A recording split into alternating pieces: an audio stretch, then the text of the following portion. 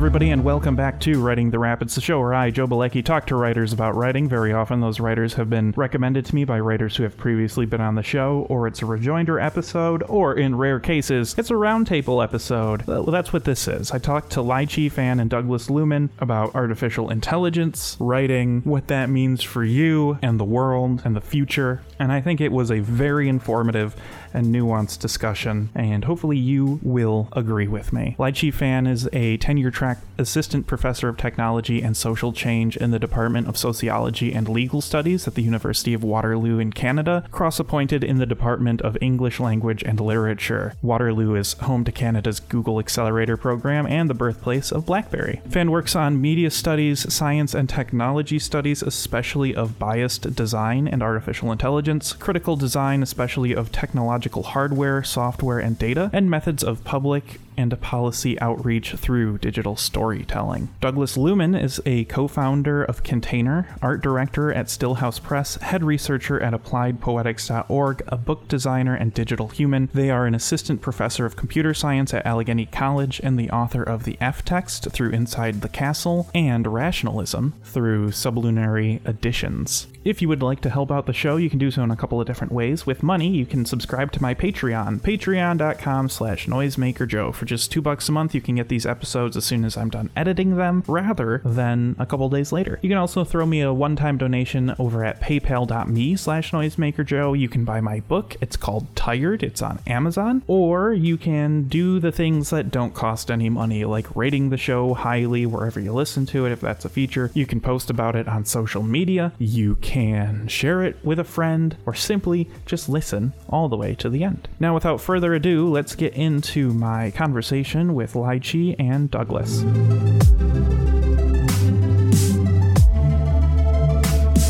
Let's just start out with the sort of basic, so everybody knows what everybody's talking about thing, with regard to artificial intelligence. What does that mean? Because I see a lot of people say, well, artificial intelligence isn't the correct term to use because it's not actually, the machine's not smart, it just has information. And then also LLMs, which I see a lot, and backed out from saying what I think the acronym even means right now because I'm not entirely positive. So let's start there. Either one of you. I'm happy to start, just even to address that question about what AI is and what terminology we should be using, because I think there is a really great starting point there to distinguish among different types of AI and the ways in which AI in its development has not been necessarily a scary thing from the start. It was a lot of it was just about automating process and making it so that we could train computers to do things in a similar way to us. But then at this point, we need to distinguish among what we call artificial narrow intelligence, which are the types of automated technologies and systems that just perform basic tasks. So they're great for just making small things happen in, I don't know, businesses and maybe self-checkout counters. A lot of these things are automated. But then the AI that people are afraid of is called artificial general intelligence, and we're not actually there yet. Even OpenAI, like the corporation that's behind ChatGPT, has mentioned that they're aware that we're not at the point of artificial general intelligence, which would be the point at which we could say that something like an AI system would pass a Turing test, could be considered sentient. So they recognize, OpenAI recognizes that we're not there, but they have very openly discussed the fact that maybe that's what the open means now. They're openly addressing the fact that they'd like to be a part of that future and like shaping that. And that's where there is some risk going forward. But it's important to distinguish then that we're talking about systems that are not so sophisticated that we can describe them as sentient. We're not there yet. That's like sci-fi level thinking about AI. So maybe the terms help a little. Yeah.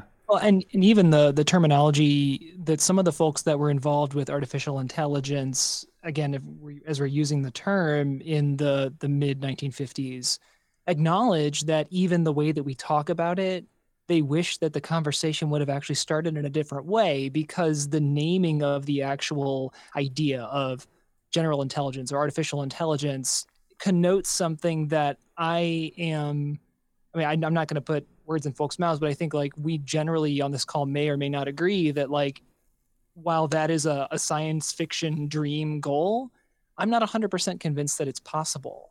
Even though like there are folks out there that would argue with me about that, and I can see the argument for it, but I think the true like Turing test idea, like Turing's shorthand for how they would know that something passed the test, was this very abstract idea of a buzzing in the brain, of this idea that like you could recognize something almost conscious in the way or the pattern of thinking that the machine would attain. And I still find that to be an extremely hard thing to gauge, and I don't think that we know how to measure it. So even if we saw it, could we perceive it? I'm not going to get into like the cosmological alien argument, but like the idea being that the way that we talk about it might actually frame the way that we perceive its possibility in ways that I'm not sure that it's necessarily desired or planned. So I think our understanding of the term intelligence here like also plays into how we theorize fears about it. Mm-hmm. Okay. So that makes sense. And then so with regard to text output, we have large language models. Which, Doug, last time you were on, I think we briefly talked about like neural networks with our generative literature talk. And so like how close are those two things together? Like how exactly is like ChatGPT doing whatever it is that it's doing?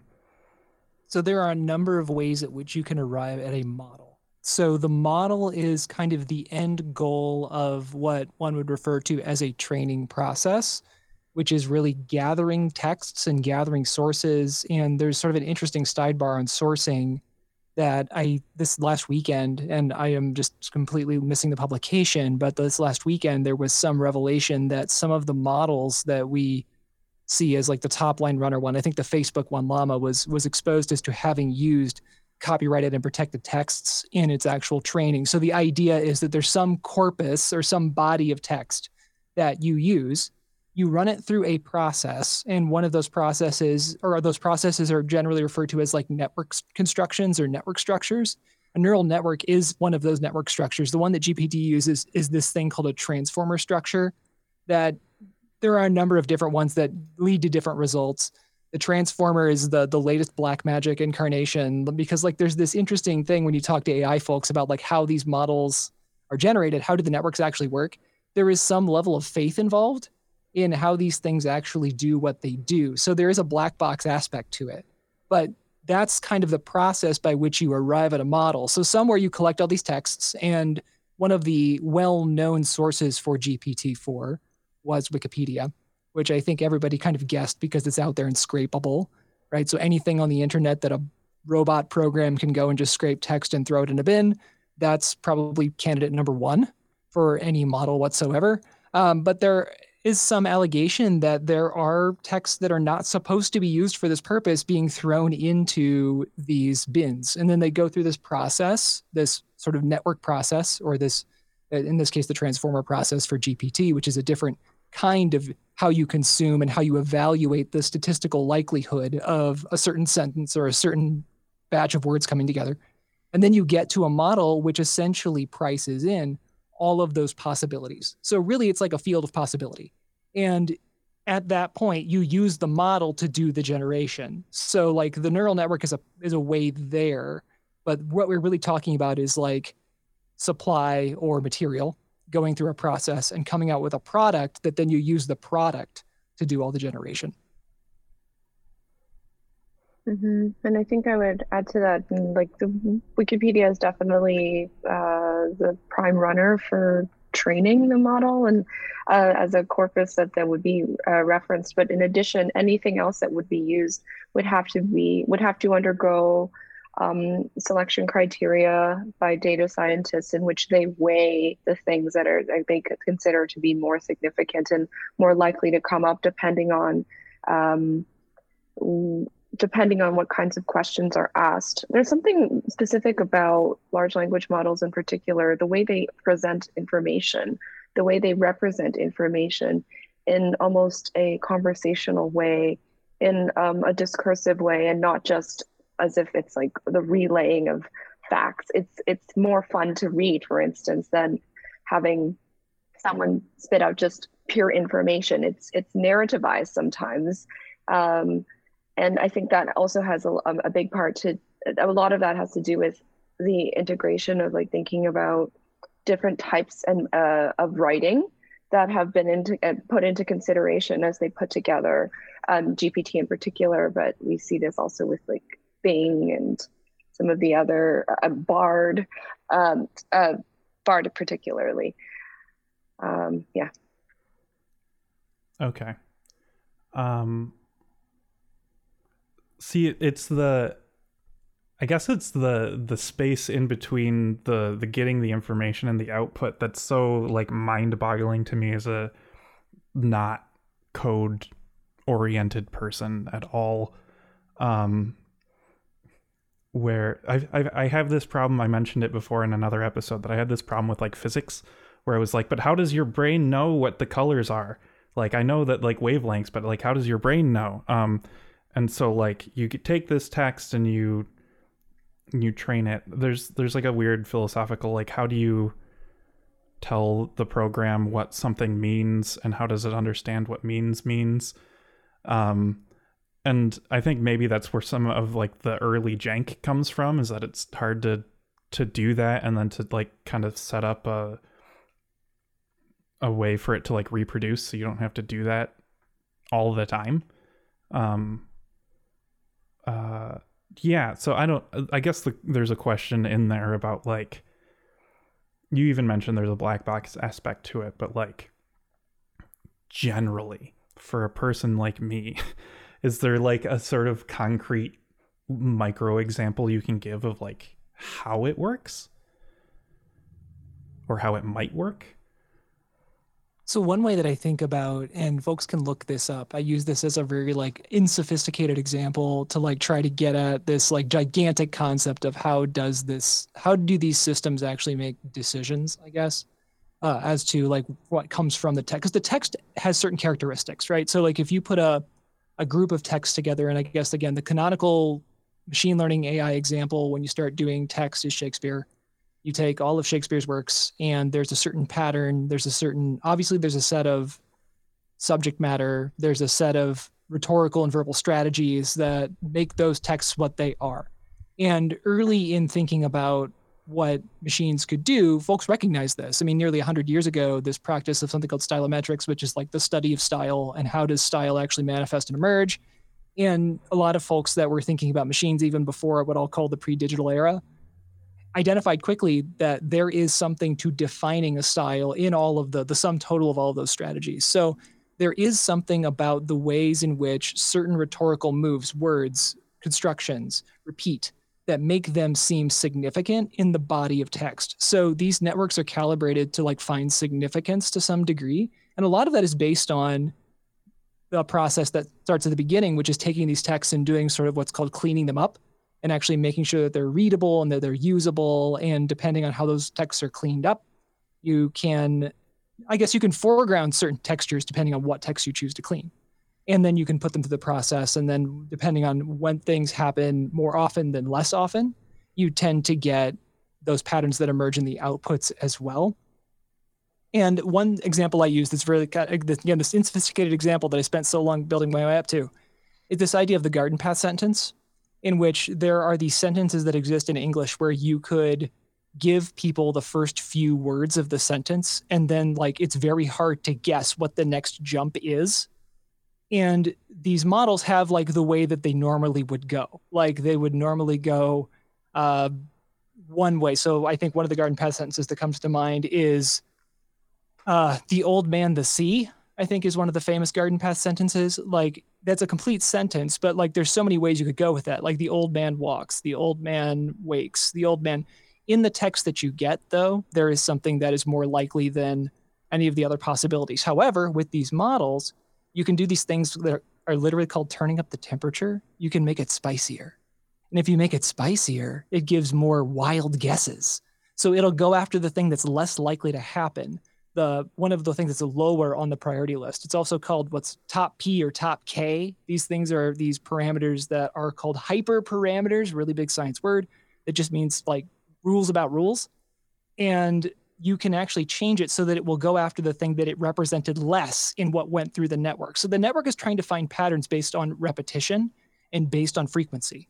And then when it comes out of the network, that's when you can start to mess with the way that the network found it. So it found walks more than it found slept, right? And so then you can, when you do a generation, it is more likely that it's kind of on a basis of more likely than not, rather than like a definite move. But it depends a lot on, again, context. And the models that we're seeing now, extremely GPT and BARD, right? They're able to do that conversational thing because they're able to put this extra layer on it that has to do with the way that that information is relayed to you. But largely the fundamental of neural network transformer, any other way that you can go about putting these things together, has to do with that kind of dance between what you choose to source and then what it's possible for that model to actually manifest.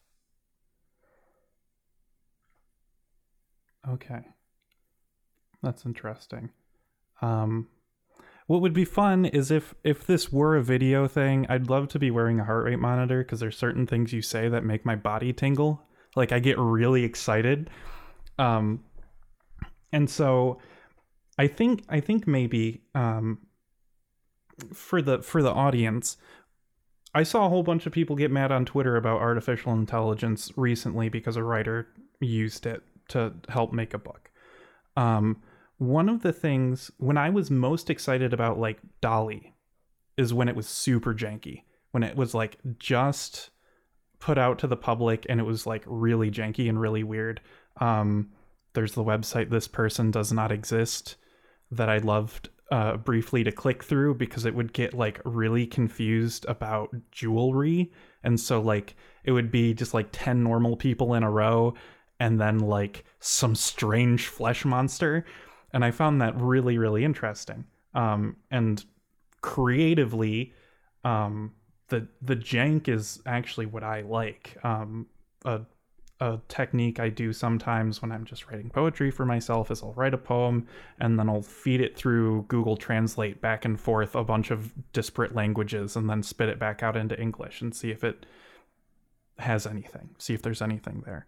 I guess maybe what makes it so threatening, what makes AI so threatening is that the people who are working on it are trying to make it less janky, which then becomes, threatening to people who are trying to do things precisely and concisely and beautifully and whatnot.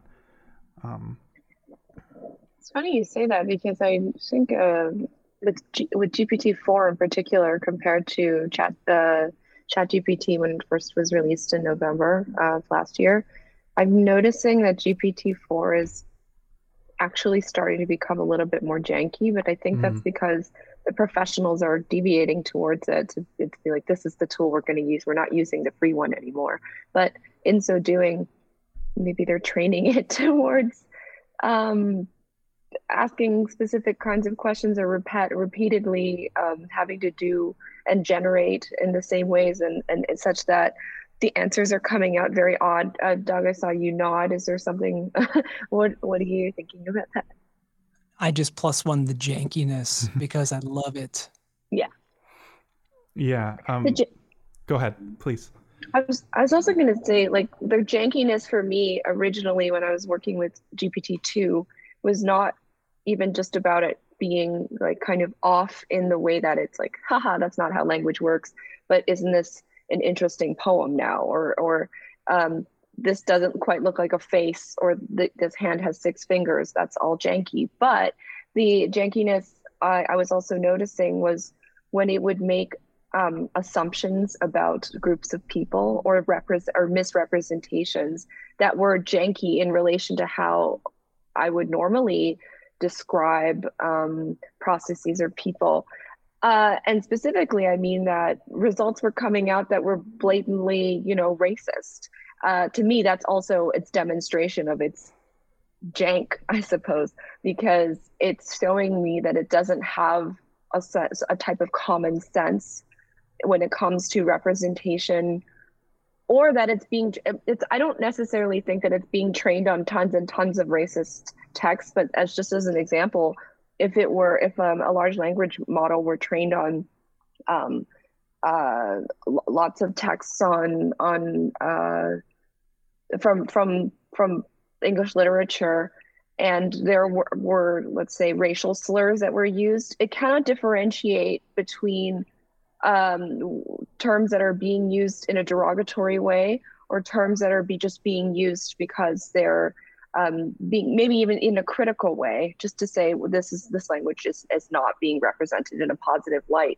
But if it's counting, for instance, if it's like a sophisticated counting machine and it's saying this word shows up a lot, that must mean it's normal to use. Therefore, I will put it into use. But it doesn't have the capacity to figure out the nuance to say this is not an allowed word, and this is where the designers have to come in to say we can't use, this has to be a list of forbidden words. So I think we're starting to see the other end of this refinement, where the product is starting to show a little bit of jank again, but there is a lot more focus on the bias, and instead we're seeing jank in almost like for creative capacity. Anyway, for my own personal stuff, I'm very interested in the sort of mirroring of ideologies, but I'm thinking about jank the way you're describing it in all sorts of different ways, the ways in which it sort of lets up that it's not quite working and representing and making in the same way that we would. Right. Yeah, and that with its benefits and risks. Yeah, absolutely. I mean, I guess I have kind of trained myself to think about it in a more fun way, because I like to watch speed runs. So I like to see someone be like, well, if you just jump on this rock 3 times, whoop, the level's way below you, and you just skip to the end of the level, and there we go. It was supposed to take 45 minutes, but it took 45 seconds. How silly. And then you have game devs on Twitter being like, yeah, well, it would have been 100 more hours worth of work to fix the rock, so we just left the rock in there and hoped that nobody noticed it. And I can see where beyond the sort of authorship and ownership discussion, where just kind of mass scraping of the internet becomes dangerous from that perspective, because like certain groups of people don't mind their literature just getting out into the world without proper accreditation or whatever, right? Like Conservapedia is huge and it's out there and presumably could have been scraped at any point in time. Or I mean, I remember years and years ago watching YouTube videos about like Microsoft made a AI power a Twitter account and it started quoting Hitler within 12 hours because 4chan heard about it or whatever.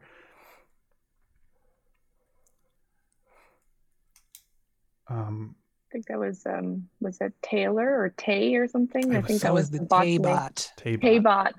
I think it was called Taybot. I definitely remember that story because it was it's a story that folks use now to prompt, at least computer scientists, because I teach computer science, I use it to prompt them to like think about the fact that you're releasing something that the public can edit and can use. And people, well, I like to think the internet's a good place. I know the contradiction of that statement. It's not necessarily.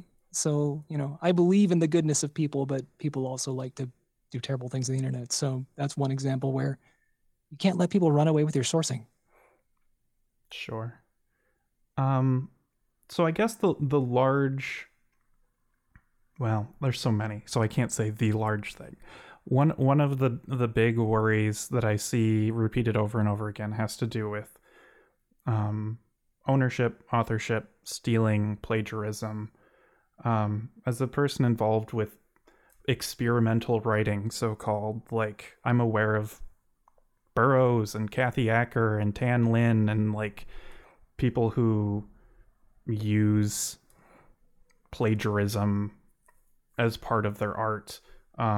Vanessa Place did the thing where she was tweeting out Wuthering Heights and I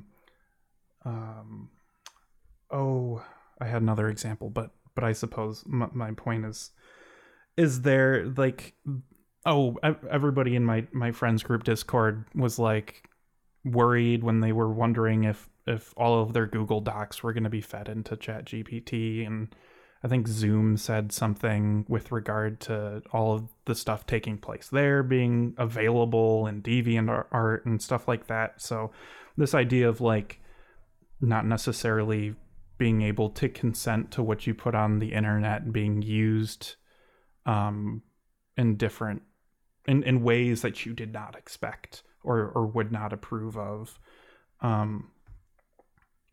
So like you have both alluded to the idea that there are certain models that are using stuff they're not supposed to be using to train with. And like, I guess how prevalent is that is maybe like the first question. And I guess it's maybe even hard to tell, but. Well, that's part of it, right? So Lai-Tze, you referenced the idea of like open AI, and like what does open mean? And I think that a lot of people expected that that would mean that you're open about your sourcing, you're open about where you take texts from. And it's actually not true, right? All of these companies that are trying to monetize or commercialize these models, we've realized that the value is in the data, and the data is the secret sauce. And if you give away the secret sauce, you're giving away the value of the model, because now any one of us on this call with some work could train a model from text, given that we have access to it, right? So we could create the best conversational chatbot for free. And there are clearly costs involved with that, but let's just go with the thought experiment of like, there's no commercial barrier to doing it. We could do it. And I mean, to make a like broad accusation, to be fair, I think all of the major commercial models are using texts that are proprietary and copyrighted. I think it's just the case. And because of how good they are at least at like conversationalism and chat and contemporary language, right? Like I think that's one thing. There are models that are not commercialized that are making it very much a point that they are exposing what they use. And there are models that are trying to maintain that ethical stance toward the text that they take. But I think all of the big commercial ones, at least the ones that we've name dropped so far that are the really big pay for play models, I think they've all been named in at least speculation, if not actual proof, that there are proprietary texts being used in their training. Yeah, and it just doesn't even, it's not restricted to text as well. Like there was a huge legal case revolving around Clearview AI, which is a American software company that does data sets for facial recognition technology. And they had scraped apparently billions of images, but a lot of them were non-consensual and taken off of social media, including images of children, which you cannot take. So that caused, it was to the point where privacy commissioners were involved, policies were changed around consumer protection. So certain things, I mean, I think kind of what you're describing is the license for people to take data, if it's online, like who does it belong to?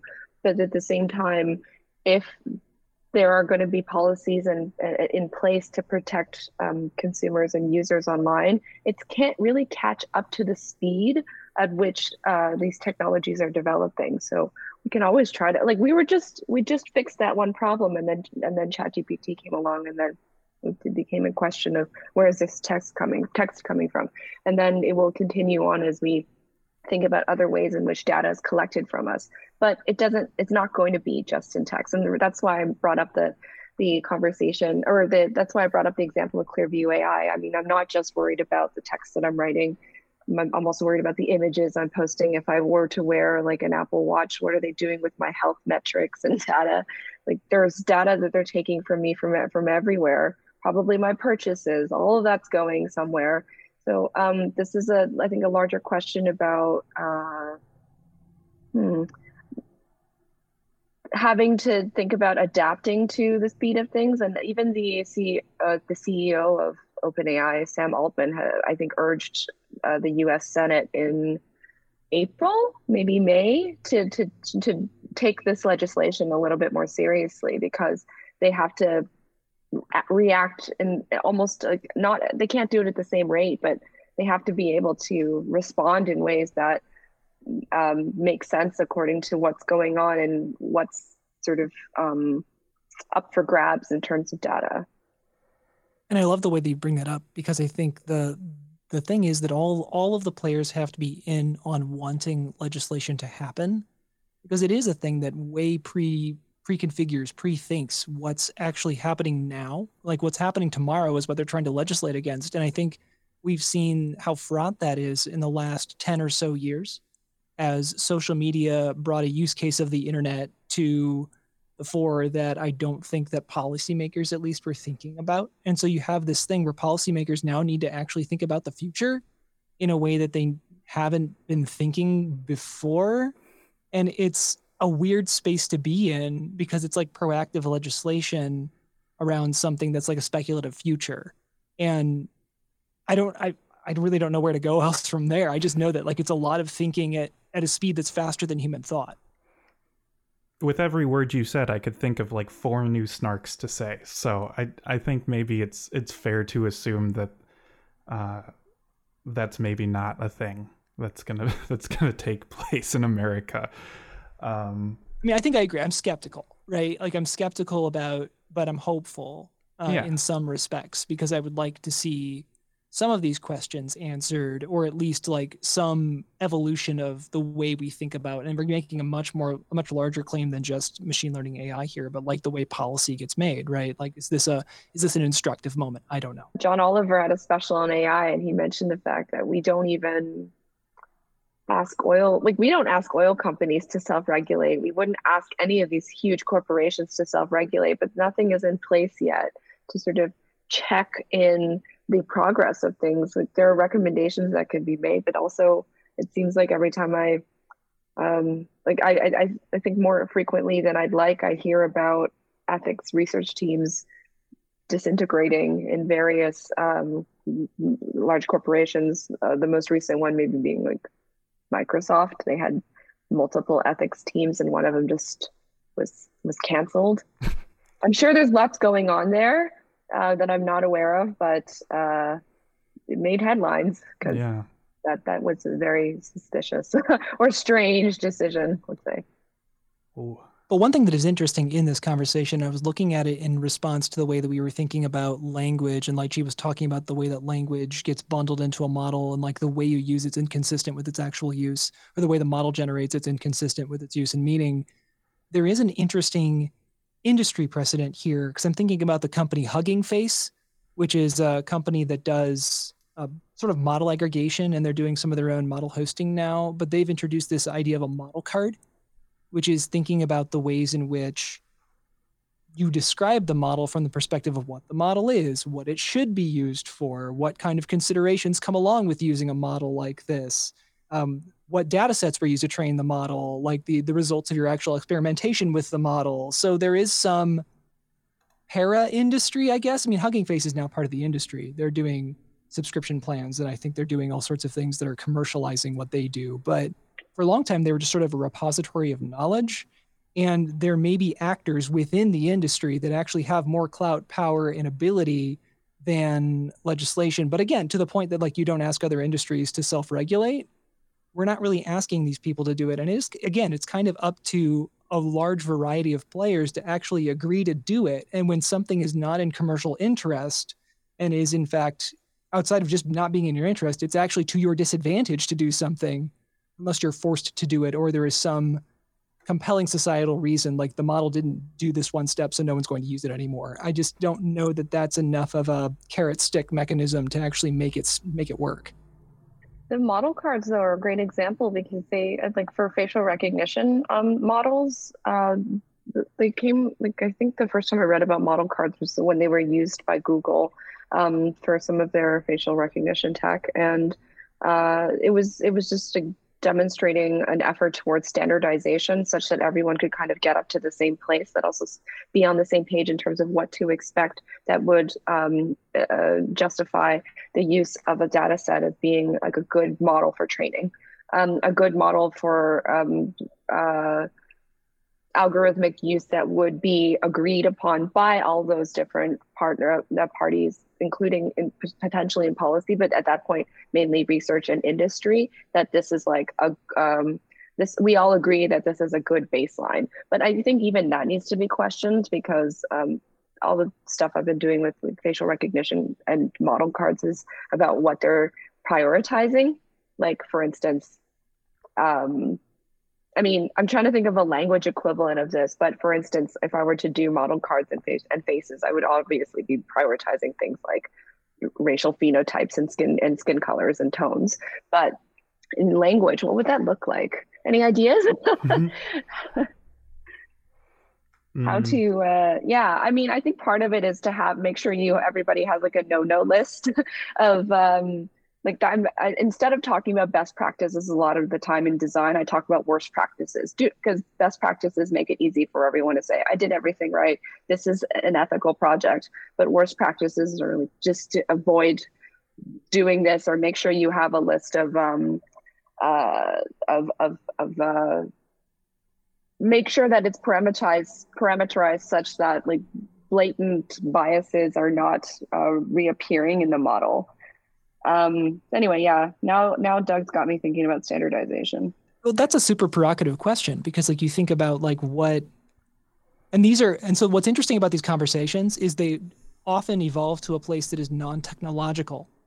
They get to the point where you're thinking about, and some of it is, but there is this place where you're thinking about equity, right? Like if I'm going to make a model, especially when it comes to language, or it comes to something that's organic and so culturally focused, which I think, I mean, and again, all these models are basically dealing in cultural data, if we want to call it that. There is some like bedrock level of agreement that everybody involved has to make about like how they're constructing this. What are they considering? What are they not considering? And what are their motivations toward considering certain sources and not other sources, and making sure that when you're excluding something from a conversation, just like you would do if you were having a discussion about, let's just say, like the contemporary scene of literature today in the United States, there are clearly texts that you should engage and you should think about that are thinking about contemporary issues, that are inclusive, that are very well developed. I mean, there are all these characteristics that you would put if you were trying to, again, design the syllabus for your class, where you're like, I want to create something that shows equity and inclusion. How do I do that from a textual perspective? There's a lot to thinking about from the beginning when I'm thinking about developing a model to achieve a certain task. How do we equitably represent that task in a way that actually is inclusive and represents the whole? I think the significance of that, I mean, the stakes of it are so high just because of the ways in which people will often take, like an everyday user, or many everyday users will take a lot of the generated information out of various AI models as being close to factual. And I've had a huge problem with this, and that information is being passed off as knowledge, which is like there's a big disparity there between the representation of information because of an aggregate of data versus something we know to be true, or like that can be sort of verified and go through various methods of justification. But when there's no distinction there, especially when there's a misunderstanding that leads to no distinction, then people start to read things. I mean, this is a larger part of like an epidemic of like misinformation in general online. But this is just to get back to Doug's point that the technical conversation very quickly becomes a cultural one, becomes an issue of like epistemology, becomes an issue of like social stratifications, and the ways in which, like, just as an example, and it's a very literary one, so I'm glad I have a chance to talk about this. There's I think he's from Montreal, an author named Sophia Audrey, who wrote generated an entire novel called Sleepers in That Quiet Earth, which is a line from Emily Bronte's Wuthering Heights. But this entire this entire system is trained off of Wuthering Heights only.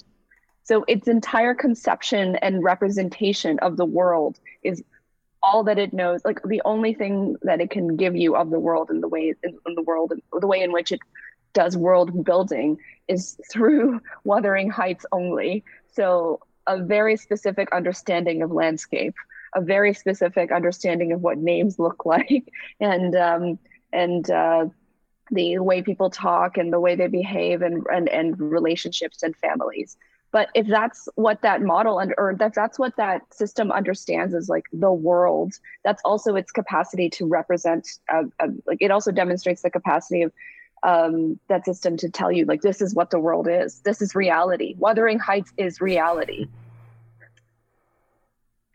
It's that Wittgensteinian like limits of language are the limits of my world, right? Like that's totally true when it comes to this. Or even when we're thinking, and I appreciate, Lai-Tze, you're also bringing in other types of models, right? Like if we're only depicting this subsector of the visual information, we're only going to get that back. I think one of the things that we haven't yet crossed when we get to this AGI concept, it's going to start conceiving things that are truly brand new that we've never thought of before, which current models aren't really doing that. They're trained for specific tasks that we understand very well. And that's where they shine the best, right? They shine the best in things that are very definable, that are very evaluatable.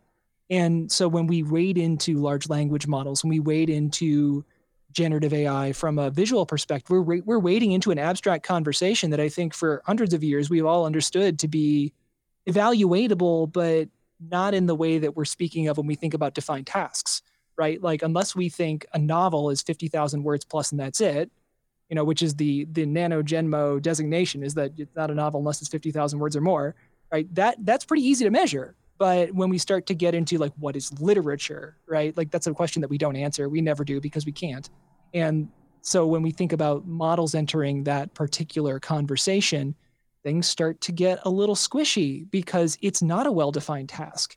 And so it does suffer a little bit from betraying its biases and living within the world of Wuthering Heights. It does that. And somehow we have to contend with those limitations as we're also reading these texts too. So there is a kind of information literacy in this age that comes from generated text that I don't necessarily, it's not common, clearly, that we need to start to educate better toward.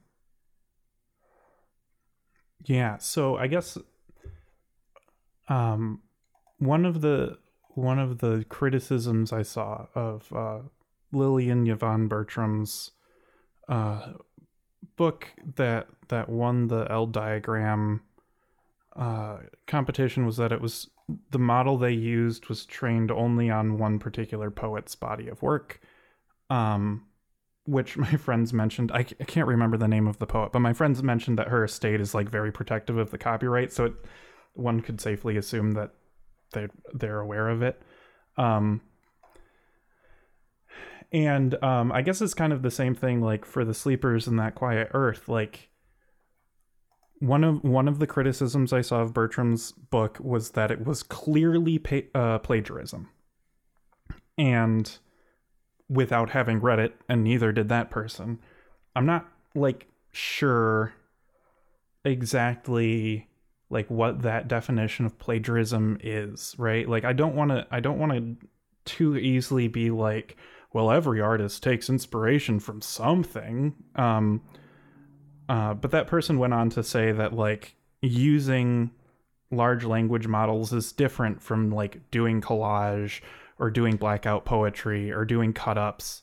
And the reason that they gave was fairly technical. So my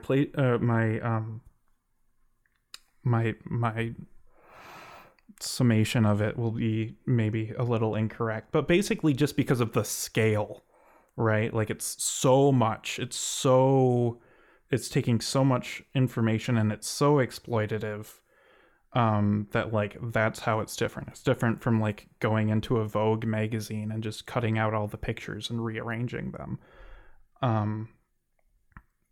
So I have questions about like what people mean by plagiarism, and like how one could use a sort of model like what we've been talking about for generating text, if not for the own final product, as part of the process.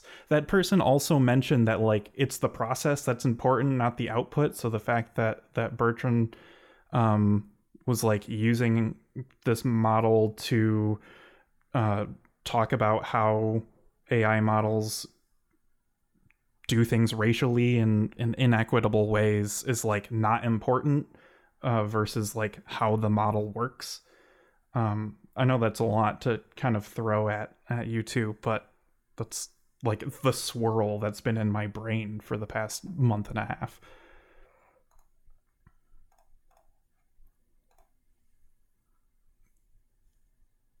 Okay. Yes. So I was thinking, thanks, Joe, for that question. I think the larger question about how to define plagiarism is in a similar question of how to define creativity. That we may not be able to attribute the generation. Calling creation something like content generation feels like a debasement of that process. But yeah. I think primarily something that would help distinguish a work, even if it were generated, from being described as plagiarism or being described as creative or non-creative, is to help to show that process. And that's why that it, like, for me, and based on what you said, process really jumps out. There's a software engineer and who's also an artist who delivered a paper at the 2023 Electronic Literature Organization conference that just happened last month in Portugal. And her paper was, so her name's Lulu Liu, and her paper was called The Work is Nothing Without, or amazing, or hang on, Remarkable Outcomes Are Nothing Without the Work. And it was on process and documenting process in AI generation. And I think the example that really stood out to me that would maybe be a good way to, like, a good practice going forward was that she gave the example of an AI artist named Stealthy. So it's like selfie, but stealthy, who created an AI generated work of himself in a fight with Muhammad Ali. And I mean, the final product, it looks very realistic. It looks like he's being like KO'd by Muhammad Ali. But the point that Lou tried to make was that Stealthy distinguished his work as being a laborious and very thoughtful, careful piece of art that took many, many drafts. And the way he did this was by showing the 80 hours of like different types of prompts that were going in, how to work with the machine such that it was understanding what the final outcome should look like, what kind of style and what kind of photographic settings, including lighting and everything, like the artist Stealthy was imagining. Going through all of that, and it's interesting because it's not something I think we are used to when it comes to art, and whether it's writing or visual art. We're not used to seeing any of that process. It's often just the final product, as it is with publications, as it is with like anything that kind of comes out for commercial, that becomes commodified. It's like, here's the final thing. We're not going to show you any of the labor. And I'm very interested in labor, actually. I'm interested in invisible labor, but process seems to be the way to kind of foreground this, and to show a lot of work went into this. I'd be very fascinated to know what Lily and Yvonne did to come up with that book. I'm certain it was more complicated than just plugging in and getting out. Yeah. Yes, the interesting thing about that particular model is that Lily and Yvonne has been building this thing on a precursor of, so when we talk about GPT now, we say GPT and we mean GPT-4, which is really the model that's underlying ChatGPT and what most people are using now. Lily and Yvonne used something that was a predecessor version that up until about a year ago was the latest and greatest Cadillac, and they used the GPT-3 model, which allows you to train your own model. Okay. And that's, I think, the big question here is Lillian Yvonne used Gwendolyn Brooks' work to generate this model that they're calling Warpland, which is a construct out of sort of the Brooks cosmology. And again, I think they've been tweeting about it since 2018, 2019. And part of what happens is and I think one of the things that precipitate this conversation clearly, as you mentioned early on, is the announcement that the book A Black Story may contain sensitive content, which I am so looking forward to reading and buying umpteen billion copies of and sharing with everybody. Is that the event sort of precipitated, look, this thing won. And I think like Lai-Tze was saying, right, here's the product. The product came out. The product did a thing, and the product is the news. But again, there are folks and this is sometimes folks' first engagement with this particular artist, right? And they haven't been looking at the fact that Lillian Yvonne has been tweeting about this since 2018, 2019-ish, and has been doing experiments with this. And the fact that they were doing it with GPT-3 means that there was a lot of labor that had to go into actually making this work, because they kind of had to section off. So they're using the software and not the model. So GPT-3 is not the model. It is the software that makes the model. So they're using an offline software that requires sophistication to set up. It requires sophistication to train. Then it requires the process we were talking about earlier about selection, about auditing, about understanding intent, about having an interest in making a work that does a thing, right? There's this idea that the work putting out in the world will actually do something. And then there's all the drafts that we didn't see, right? All of the versions of it that probably exist on a hard drive somewhere or don't, but probably do. And so this event precipitates this conversation around, oh, look, I did this. But I think part of this also is just the idea that, and like she's talking about, this idea that this is going to become more mainstream. I think there are a lot of people that are theorizing that, especially in the language space, the future is not going to look like, there will be better networks and there will be better ways to train these models, but the near future is going to look like a lot of people making a lot of models.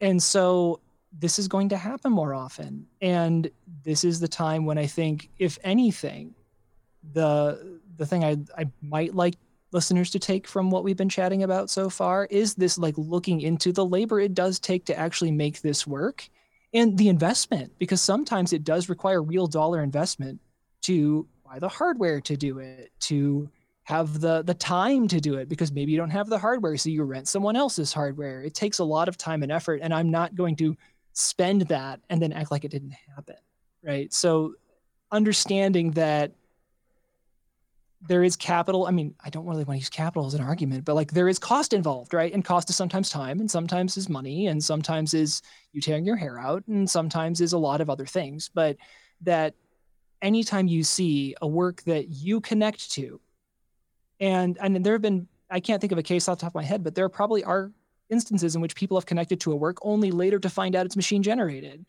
right? And how does that play with your affect toward that work? And then how do you have to kind of like do contortions to understand in your brain, if you're someone who's against this kind of generative work? How do you do the contortions to understand your relationship to it?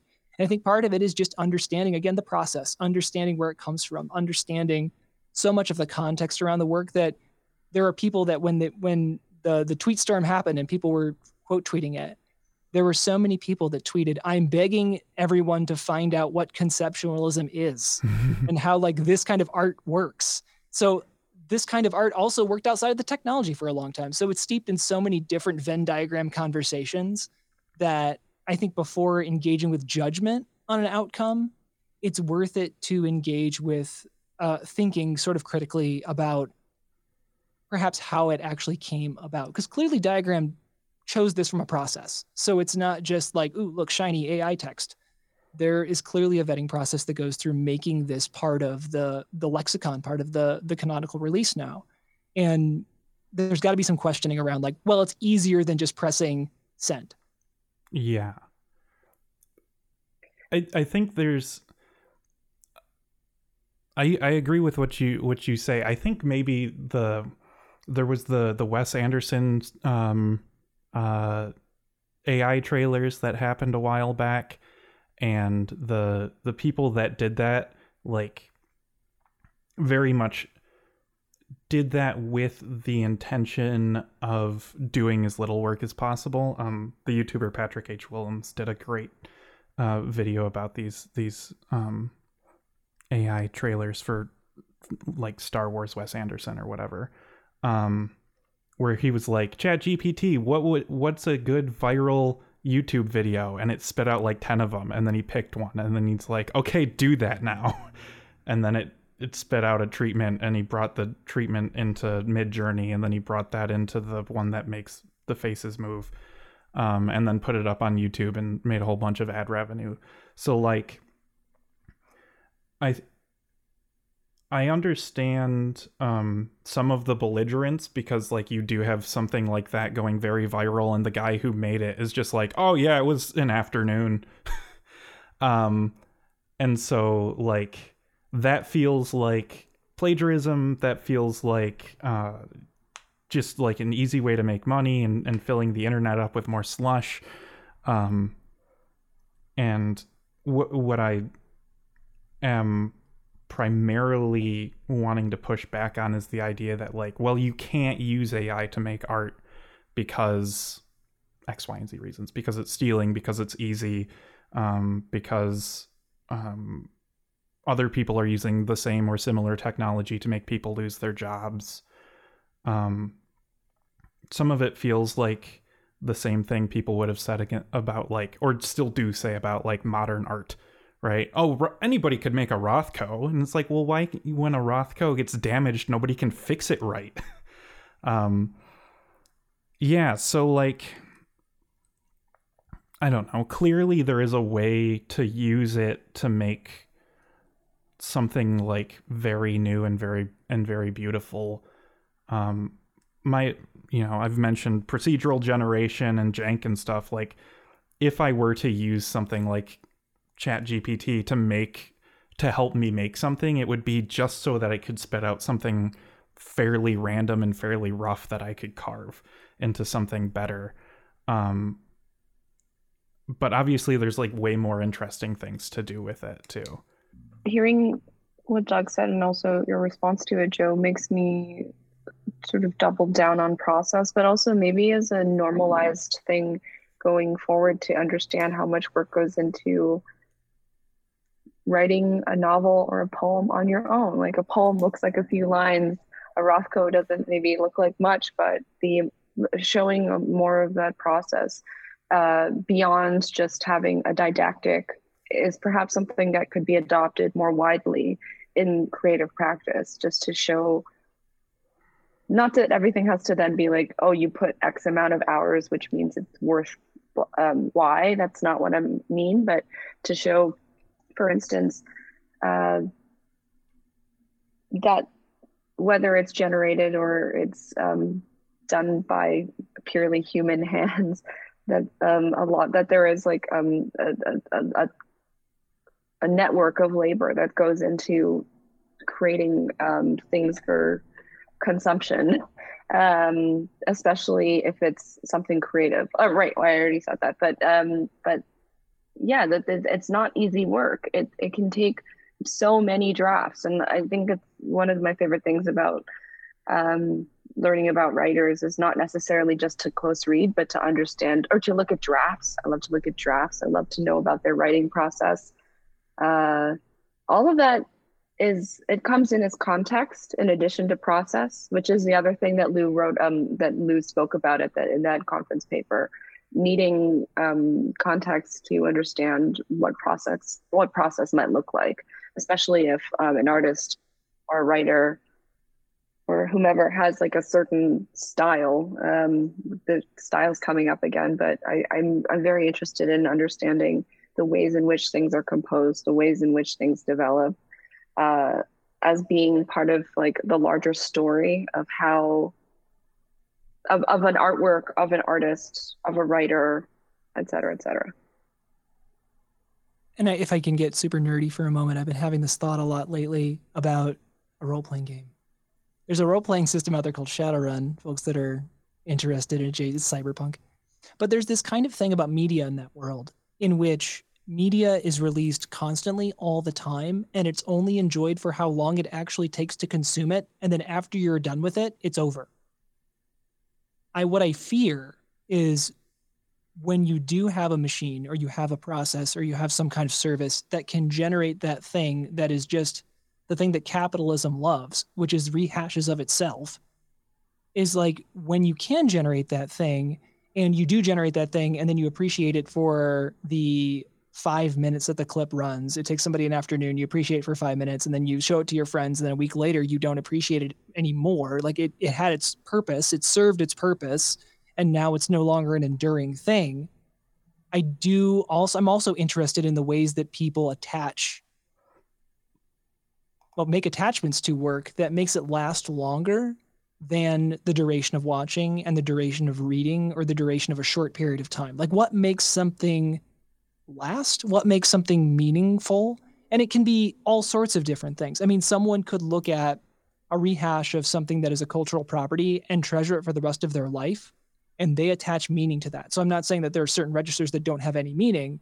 There's just different responses to different levels of work. But I think that the fact that there are those different levels of work, I think I'm interested in studying or thinking about the ways in which if something isn't generated versus is generated, how, without knowing that, how do you read it and how do you actually appreciate, attach it to your life, attach it to your experience, or don't? Because some people read cross their experience. They read to read experiences that aren't theirs. So there's all different sorts of ways that people synthesize, and folks have been studying this for a long time. I'm a huge fan of this theory called surface reading, which is just like reading the thing for what it is, and there's something about the characteristics of what it is that make it enduring. But there's also things like close reading and deep reading and all sorts of other engagements with texts that make them mean, and make them mean in different ways that persist for some period of time. So I am interested in lining some of this up and figuring out like what do those look like in this era when there is such a as Matt Kirschenbaum from Maryland would say, this textpocalypse, where there's just all this text happening all the time. How do you actually fish something out of it that means something to you? I think you're sort of gesturing towards the answer to your own question, because because what you're describing, that sticking power, the depth of content that goes under the surface of being of just like superficial content, especially when it's constantly generated, whether it's like human generated or AI generated. It's a different that I think you're pointing to a different kind of metric than content produced over time spent, which is a form of like measuring value and reception and the taking in of meaning. Because if it's like something that's going to last, it's going to kind of transcend that model of measuring.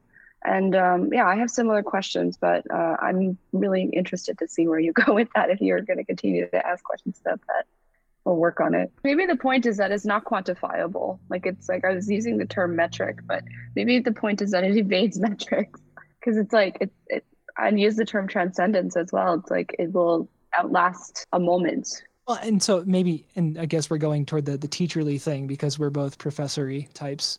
The idea that like the way that we present and teach things and the way that we teach engagement with a text is something that is itself maybe a skill that we need to rethink, or we need to like reconsider the way that we're teaching engagement to objects and viewing objects and contextualizing and placing objects. I guess because like part of the value for me, especially with Lillian Yvonne's first book, which is code-based as well, or not first book. What am I saying? Her book before the one that just won the prize. I'm thinking of Travesty Generator, Noemi Press. Not their first book at all. The way that the book, you talk about that book is like steeped in computation, and it's steeped in code, and it's steeped in experience, and it's steeped in all of these layers that when you read it as such and you really tie it together, there's like this amazing network of meaning that is very of the moment, very contemporary, very future looking. And it gains this kind of relevance in this awesome way that it's not just doing historical reading of something. It's doing something that's very it's rooted in a very different set of texts, I think. And so like understanding the set of texts that we actually engage with. And again, we do this as part of when we teach something. We try to put a network of references. We try to introduce it in such a way that it has a certain resonance beyond its time period, right? Like, why do certain works persist to today? They have certain resonances. I think part of it is maybe it's combating this idea that something is generated, or understanding that what it means to say something is generated has a different kind of context that we do need to educate toward or think about. So maybe it is toward that literacy argument too, of thinking of what it is to have a literacy in the era of generated text. I guess I'm just like trying to argue myself into like some kind of paper that I want to get toward someday. But we'll see if that happens. I think read Travis DeGenerator. I think the network of references thing is interesting because, I mean, it's hard to read any sort of work without it being in conversation with something else, irregardless of if it's intended by the author, right? Like, the book I'm reading right now is going to inform the next book I read, and if I do any sort of historiography about the next book I read, then I'm going to have a reading list of things I could read to deepen my experience of that. And, you know, one of the things, especially if you're using a sort of generalized AI model to make something, right? If you're just using like the free version of ChatGPT and telling it make me a poem, like it's really hard to kind of tell where it's coming from. It's hard to give any sort of credit except for like broadly to everyone, right? I was having a conversation with my wife. I was excitedly talking to my wife about AI and authorship, and she was very patiently listening. And I kind of mentioned that like anybody who's ever written anything on the internet sort of like has a stake in anything that AI generates. Like you can claim some sort of ownership to it. I don't know if that has anything to do with the headline I just saw the other day about some judge saying that you can't copyright something that was made with AI. But I don't know. I think that's sort of a very like, I don't know, perennialist argument around AI. I think like, oh, we all own it. Which again, I don't want to get into that defense of it, because I don't think it's necessarily true. But I underlined the word process like 5 times in my notes, and that's like largely what I try to get at when I'm talking about books with people, especially so-called experimental literature. Like, you know, could it be that the words on this page are arranged this way because art, or because there was a sort of process behind it? And even explaining the process sometimes makes it more esoteric. Like, I don't necessarily want to confidently say I understand AI better after this conversation. I want to feel like I do, but I don't know. But like M. Kitchell wrote at the end of one of his books that like he used some sort of hermetic Kabbalistic process to arrange the various texts that make up the book. And like all that did was make me spend the next 2 years of my life watching the Esoterica YouTube channel. But like even that like deepened my experience of the world. So yeah, I think I would like to see anybody who does anything generative ever, controversy or not, kind of explain how they're doing it, because I find that very interesting. I mean, there's a reason why anytime Dostoevsky's notebook scans get posted on Twitter that they go viral every now and again, because it's amazing to see all of the pen marks on top of the writing. I mean, in as much as you're talking about like consuming text and like understanding process too, there's another way I've been thinking about generated text that's helped me I don't know how it's helped me do something with my own brain, but I think about the ways in which, if we do believe that language is a shared thing. So what you're gesturing at when you say everybody owns the text is that we all create language. We all do our part to create and to produce and then to manufacture new language. And we're all part of that process. I am interested, though, in maybe style to think about what makes a text distinct. Is that there's this kind of exploration narrative that I've been telling myself where like language is infinitely configurable, right? If we were to think of all the combinations of all the words, it's a number that's bigger than any number that I could even possibly conceive. The idea being that perhaps the generative process from an AI perspective is allowing us to do discovery in a different way. And so like as an author, when I put something out and I put a text into the world, I'm not so much I am putting thought into the world, but I am also discovering this configuration of language that does this thing. And perhaps the way to think about it for me is that the generative process for me speeds that up because it conceives of configurations at a higher rate than I can. And maybe I, as a writer, can recognize something there that I want to explore. So, Joe, to your earlier point of you want to use the model to generate text that then you can shape, you're doing a kind of interesting reclamation discovery work on that text that allows you to then put that configuration or that discovery of that configuration out in something of your name that, yes, we all kind of share in the genesis or the generation of like that particular expression, but there is something to thinking about, at least from my perspective, the idea that when someone puts something in the world, it's like the first time that it's been fixed that way or it has been presented that way. And that gives me that interest, that curiosity to want to explore it further. Yeah. Awesome. Okay. We are over an hour. I would like to offer each of you to offer a last word before we end this recording, based on what we've talked about today. I will leave it that open, and let's start with Lai-Tze. Oh, I don't know. I think that we were only sort of starting to scratch the surface, but I'm glad that we were able to talk about issues of labor and the ways in which there can be lots of small decisions that go into the process of generating text. I know that it can sound like